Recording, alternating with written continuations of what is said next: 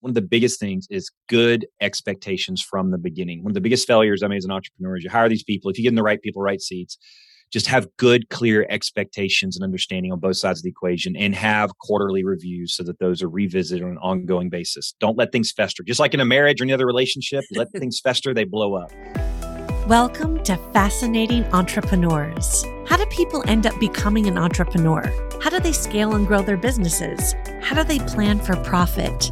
Are they in it for life or are they building to exit? These and a myriad of other topics will be discussed to pull back the veil on the wizardry of successful and fascinating entrepreneurs. Hey, can you do me a favor? While you're listening to this podcast, can you open a web browser and type in officialnatashamiller.com? Yes, this is my brand new website that I built for you. Entrepreneurs that want to scale and grow their businesses. It's packed full of information, articles, blog posts, podcasts, and also you can download the free Profit Finder guide that helps you find more profit in your current business. You can get on the wait list for my digital course and be the first to know when my book, Relentless, is up for pre-sale. Brad Stevens is a lifetime entrepreneur, having built multiple domestic and international businesses. He is currently the founder and CEO of Outsource Access, an offshore virtual services firm. He has grown to 360 employees in just over 2 years. We talk about the incredible benefits of working with outsourced talent, if he's building to sell, and how he uses his speaking engagements to spread the word about working smarter by hiring talent from other countries. Now let's get right into it. The tagline for our company, for Outsource Access, is redefining how you scale, and came up with that because that's what it did for me as an entrepreneur, myself. I mean, I ended up starting this company based on my own personal experience when I had a company where we manufactured and distributed teeth whitening products and had a product disaster happen on us where we basically ended up sending thousands of failing products all over the world. And cash got super tight and I had to figure out a way to make a dollar stretch and how to do things differently. And so that was kind of my COVID experience back 10 years ago. And so I became a student of it, learned it, figured out what is it, how does it work. Everybody read Tim Ferriss' 4-Hour Workweek 10 years ago, right? And that's kind of everybody's reference point. So beyond that, how can I make this a fundamental part of sort of, what we do from a business standpoint? And so the benefits that I ended up embracing from that is that it gives you access to talent all over the world, right? And it doesn't have any borders to it. I mean, there are people that we've found, and when I first started doing this, all over the world. And then obviously there's a substantial cost difference. The US is the first world country. I mean, our currency is very strong, but you have a lot of super talented, intelligent people in other countries and other parts of the world that our currency is strong. And so, we can pay relatively lower rates on our side, but it's really, really good rates on their side. So it's kind of a win-win on both sides of the equation. So you can get just an amazing collection of talent from all different places of the world. You can get it on a very affordable type of basis. And really, the other key thing, particularly for entrepreneurs, is we all know the cliche of just trying to wear 400 hats, being in the business versus working on the business, right? All the entrepreneur cliches that everybody falls into, they're real, right? They're real for a reason. And so it empowers people to get out of the things that aren't the highest and best use of their time. And particularly for beginning entrepreneurs that are starting up, it's about closing deals and being the front and the face of the business. They need to be out closing more deals. And so the opportunity cost of them not doing that is very, very high. Mm-hmm. And so getting resources that can get things off their plate, very cost-effective rate. And then that goes for all the existing employees as well. A lot of people have $70,000, $80,000 employees that are directors of marketing that are still futzing around with the CRM system or managing their own LinkedIn accounts, which isn't the best use of their time. So it's about getting people to their highest and best use of time. And just, one last thing as a byproduct of that, ironically, is the culture impact it has in a company. We've seen when companies start embracing this and they equip their team with outsourced resources to get the stuff off their plate that they don't like doing, they actually like their job a lot more. Mm-hmm. They want to wake up and their feet hit the ground every day. Oh, I get to go in and do the thing I love doing, not TPS reports. So those are just a collection of benefits that I've seen in times like COVID, when you learn how to leverage this world. I joke around and I be a ton of speaking on this and I talk about it's like having like a magic toolbox. Like it's literally about having a knowledge, and it's a combination of creativity and knowing how to leverage these resources appropriately. But you can get a new company launched in 2 weeks for less than $500. So it kind of makes you a little bit recession proof to defend against any challenges. I think a lot of people think about outsourcing work as far as like virtual assistants, but what kind of tasks and what kind of skills do the people in your organization have? So specifically in our company, I mean, sort of when I decided to launch our own operations, I've been outsourcing for a number of years and using other platforms out there, the gig economy platforms like your Fivers and your Upworks and that kind of thing. And so we launched ours. I kind of tried to fill what I saw was sort of the gaps that were not being kind of met out there. And so what I found from my own experience is there's two different buckets. There's specialized skill stuff, which is kind of one-off projects. Like, hey, I need this video done. I need a whiteboard animation video done. Hey, we got this amazing raw footage. I need testimonial videos done. I need a reworked corporate brochure. I need a data scrape list. I need a website overhaul. Those are one-off specialized skill things. And then the other bucket is kind of where you have like a true virtual staff employee that plugs into your business and works side by side like a staff kind of with you. And so when I first started outsourcing, a lot of what I did was initially was all this gig economy, like one-off type project stuff.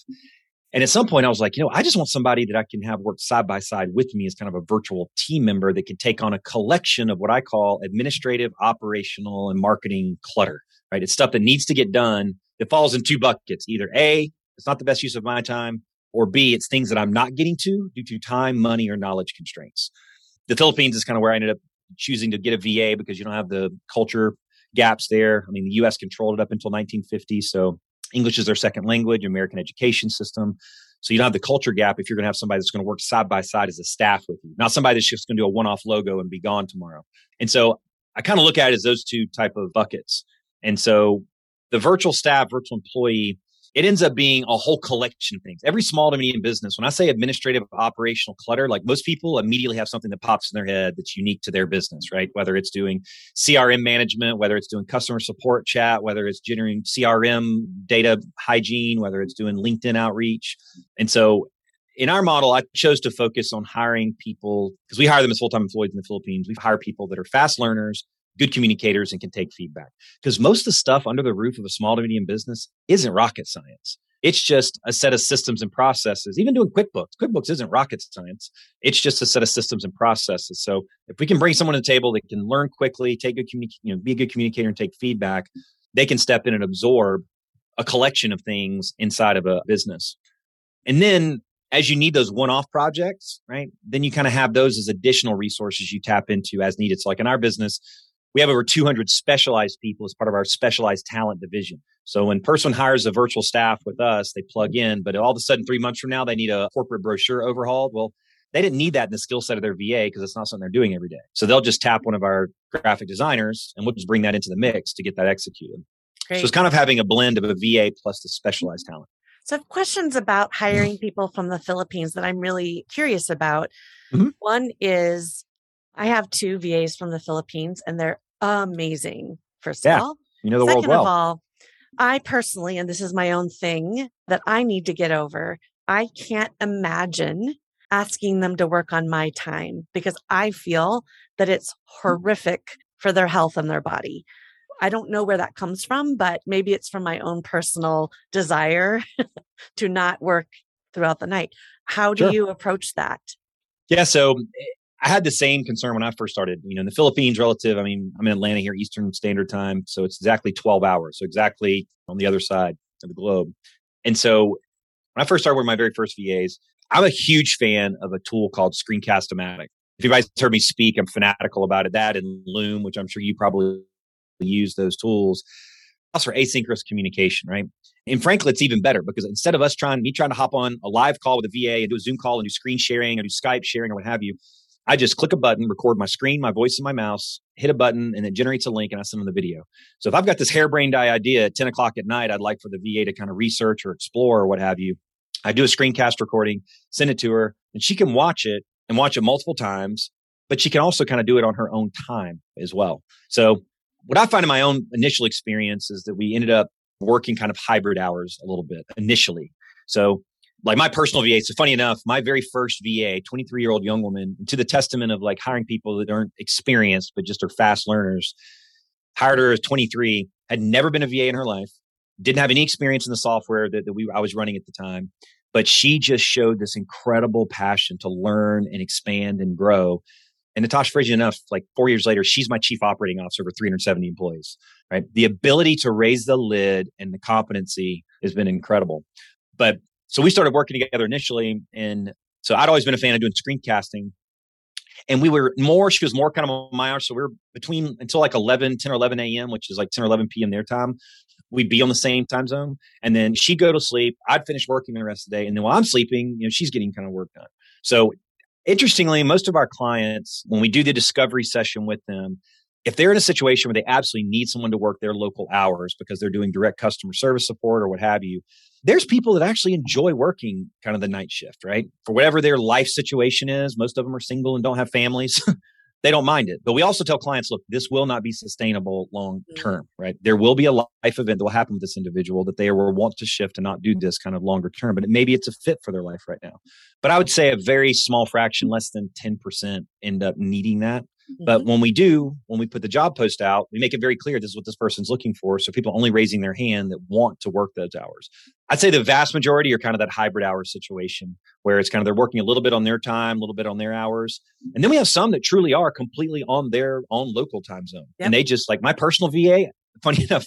So now since J-Cell, my initial VA, who's now running my company, I had to get my own VA now. My new VA is Cassandra. She and I have never had a live conversation in a year and a half. We do nothing but communicate through screencast recording and just chat between 8 and 10 a.m. And then she goes to sleep. And so it lets them keep their own cycle. That's great to know. I had no idea that that's how you run your business and how you allow your employees to work. And so thank you for that.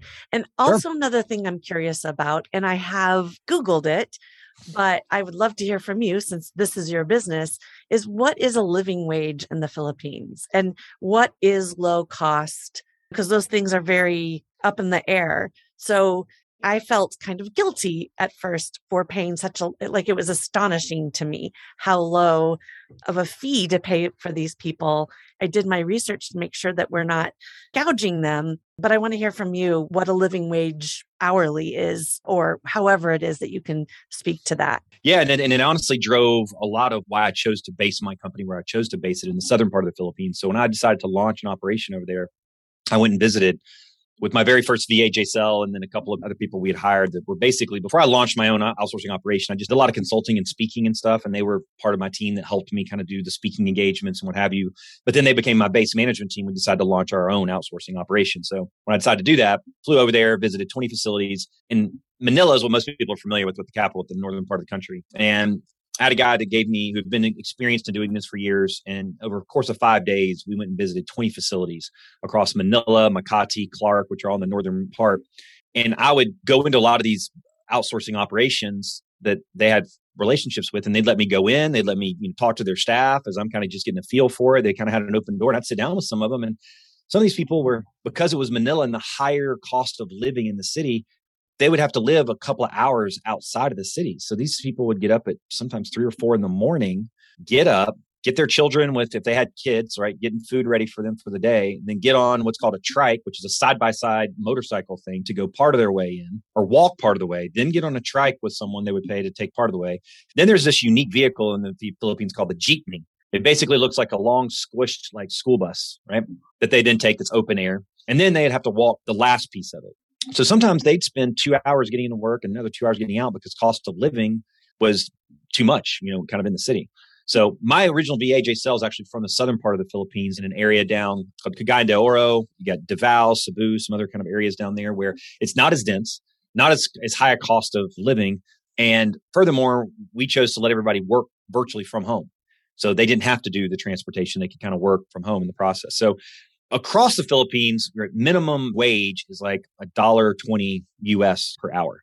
So if you compare that kind of what the minimum wage is here in the US, right, we know what kind of lifestyle that can offer. So first starting, depending on what part of the country that they're living in and where they are, if they're in the outer skirts and in some of the provinces and so forth, making $3 or $4 an hour is a tremendous income. I mean, And it's like the that's really equivalent. hard to Yeah. understand, right? It's hard to understand. And I will say, you don't know this about me, but I'm a quarter Filipino.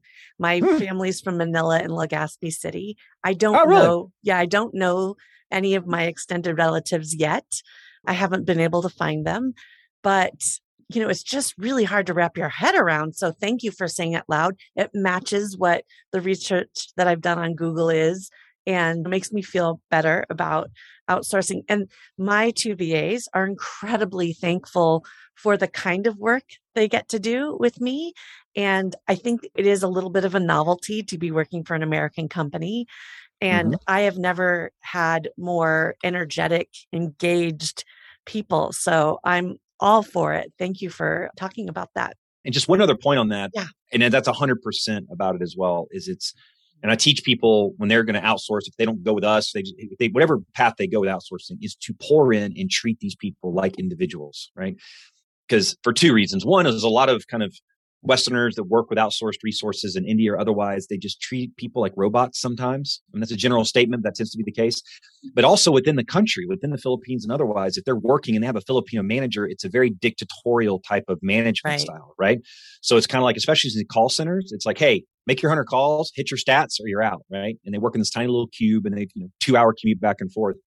So by showing them appreciation, right? And I still write a personal welcome message to every single frontline VA that comes on. I tell them how much I care about them, their families, we're committed to their personal growth. I ask them their favorite books. I share my favorite books back and forth with them.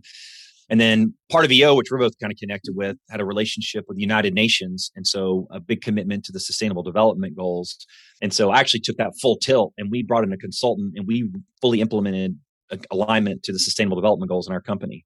So we have our VAs answer a survey and tell us, what are you most passionate about on these 17 SDGs in your community? And like last quarter, they chose life on land. And so we actually planted 100 trees in our VAs. So pouring into them, showing you commit to their growth and their development. And like J-Cell, my very first VA, anytime she wanted to grow and develop, I got her Lean Six Sigma certified, project management certified. So a word to anybody that's going down this path, truly build a relationship, show much how you care and pour into them. And it'll, the loyalty is endless. Yes, I have to agree with that and tell you a little quick story. One of my VAs, she is in a rural area and it's raining a lot and they shut down the power. It either gets shut down by accident or the government shuts it down. I really don't understand it. And it was really bothering her that she couldn't fulfill her tasks with me. And I was very understanding. But then I went a little deeper and I asked her, what do you need? And the need was a generator. So I bought her a generator.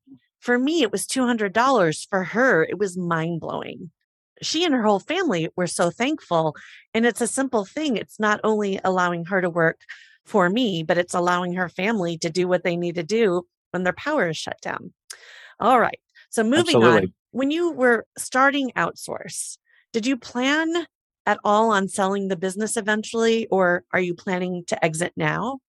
No, I mean, that's always the question a lot of times with entrepreneurs. And some people, they have a business in mind. And I'm actually got another company that we've launched that is a separate from this, that absolutely that is the goal in 3 years, kind of trying to do an exit situation.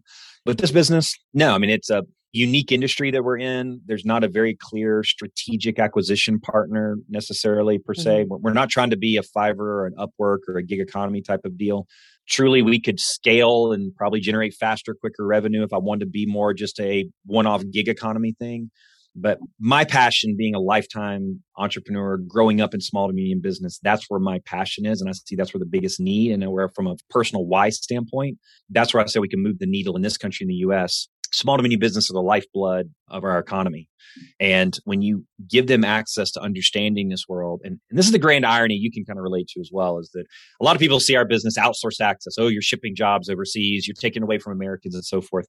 The grand majority of everybody that we work with, it's about elevating existing people to their highest and best use of time and flanking them with an outsourced resource. So you can take an $80,000 VP of marketing and flank them with a $18,000, $19,000 a year VA. And it's like 1 + 1 = 5.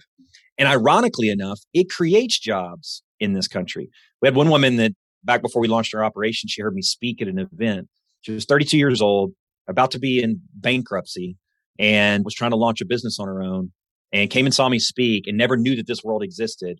Went back, used all this stuff to launch her company that helped senior citizens find senior care facilities, and went from bankruptcy to $500,000 in revenue 18 months later, and hired, I think, like 19 people in this country.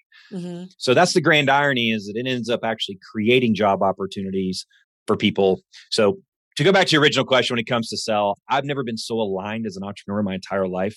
Teeth whitening was exciting, right? Growing a business, but whitening people's teeth wasn't the same as changing the life of people in the Philippines and giving them a whole new life and career they never would have ever had before sometimes.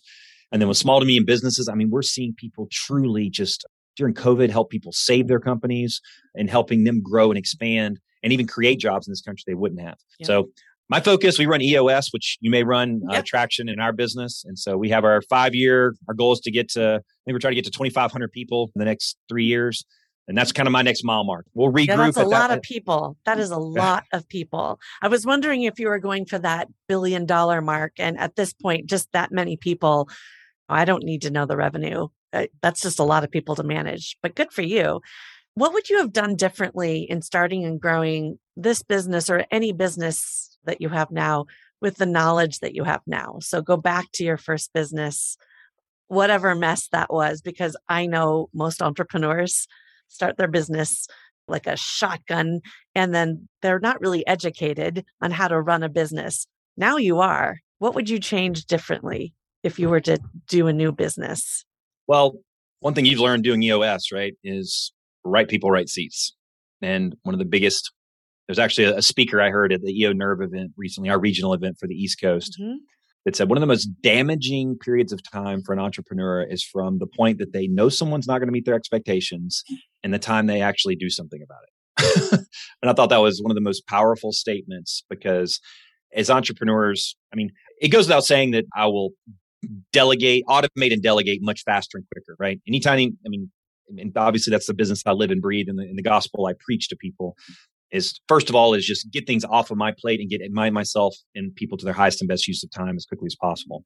But the less obvious thing sometimes is just how critical getting the right people, taking the right time. We use a tool called Culture Index, you may be familiar with. There's one called Predictive Index, but we use Culture Index. I double down on any kind of tool that helps me get the right people in the seats from the get-go, because it is so damaging. The speaker actually talked about, like, when he has people rate employees, he hates the number 7. When somebody gets rated a 7, that means that, like, you're not good enough to be an 8 and a 9. You're not quite crappy enough to be a 6 in terms of your performance. You're like a 7. And it's like just enough to create enough mental frustration for you. And just the amount of mental anguish that goes into being frustrated with that person, thinking about being frustrated with that person. Are you going to do it? Are you not going to get rid of them, and what have you? So I would think there's a lot of things I would do differently, but one of those is I really focus on getting the right people surrounding me from the get-go and using the right tools, not just a gut feel, not just a case interview, not just a couple of reference checks, but using a combination of all those and tools like Culture Index to really get to the DNA level to the extent that I can, so I get the right people in the organization. I'd love to just say to all the listeners that I think when you're starting out as an entrepreneur, you're not thinking that the biggest obstacle that you're going to face is people. And I think you and I can both agree, human beings, we're very complicated, and it's very difficult to write a job description with not just what you need to do, but the outcomes, what the culture is, what the culture fit is. You can interview someone, you can get great references, you can do a culture index. It still may not work out. Finding another place for them that's suitable, or departing, terminating, so that they can go on their way to the better fit for them. It's nerve-wracking. And it is the hardest part, I think, of running a business, much worse than figuring out sales and marketing. Yeah. So the last thing I want to talk to you about is you're a keynote speaker. And I'd love to know more about that world for you and what your end goal is. Is it a big speaking fee? Is it a funnel for new business? What is your approach? Sure. And one comment I'll make on the last topic, just as a tactical takeaway from everybody, is one of the biggest things is good expectations from the beginning. One of the biggest failures I made as an entrepreneur is you hire these people. If you get in the right people, right seats, just have good, clear expectations and understanding on both sides of the equation, and have quarterly reviews so that those are revisited on an ongoing basis. Don't let things fester. Just like in a marriage or any other relationship, let things fester, they blow up. So have a consistent touch base.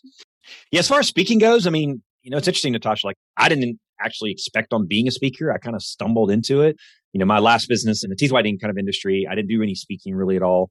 And then I learned to do this outsourcing stuff as part of that business. When I transitioned to that being my business, actually in EO, I got asked, I'm an EO Atlanta and EO Birmingham chapter, which is, not too far from us here.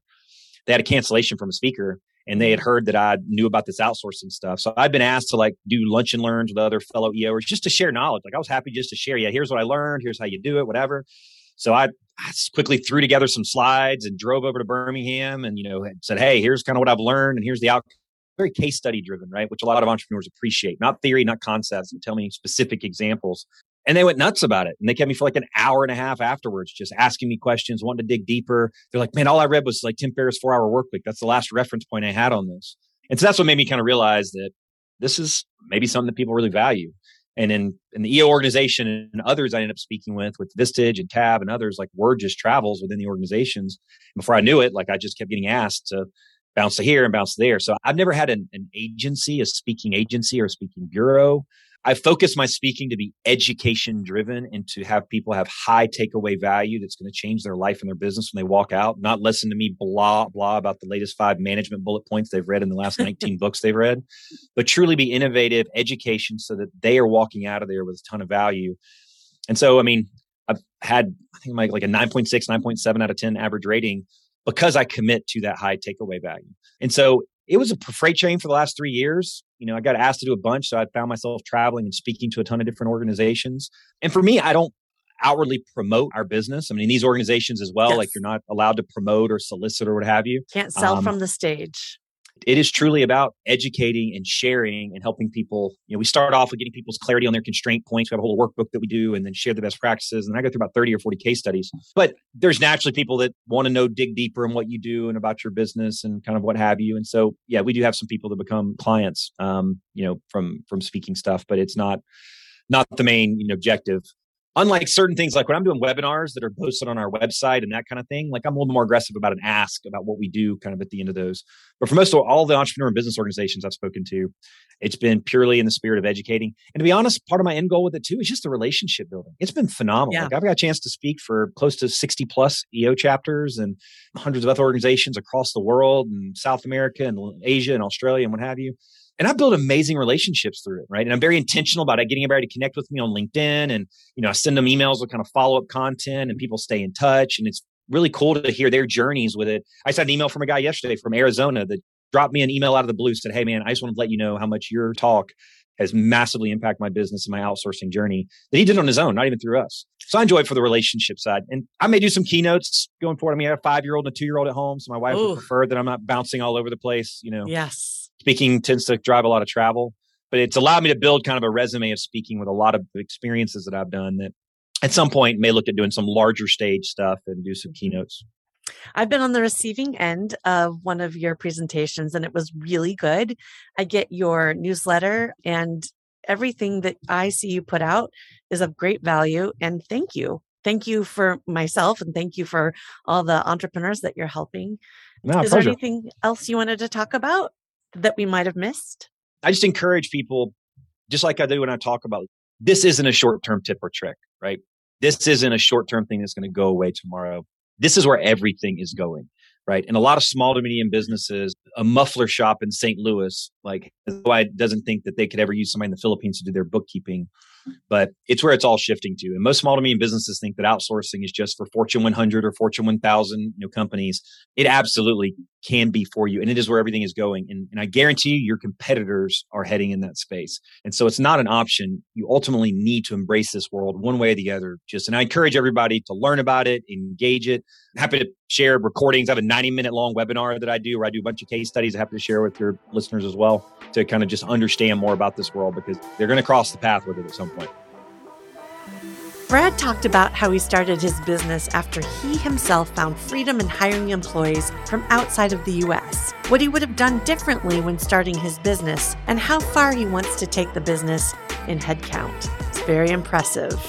For more information, go to the show notes where you're listening to this podcast.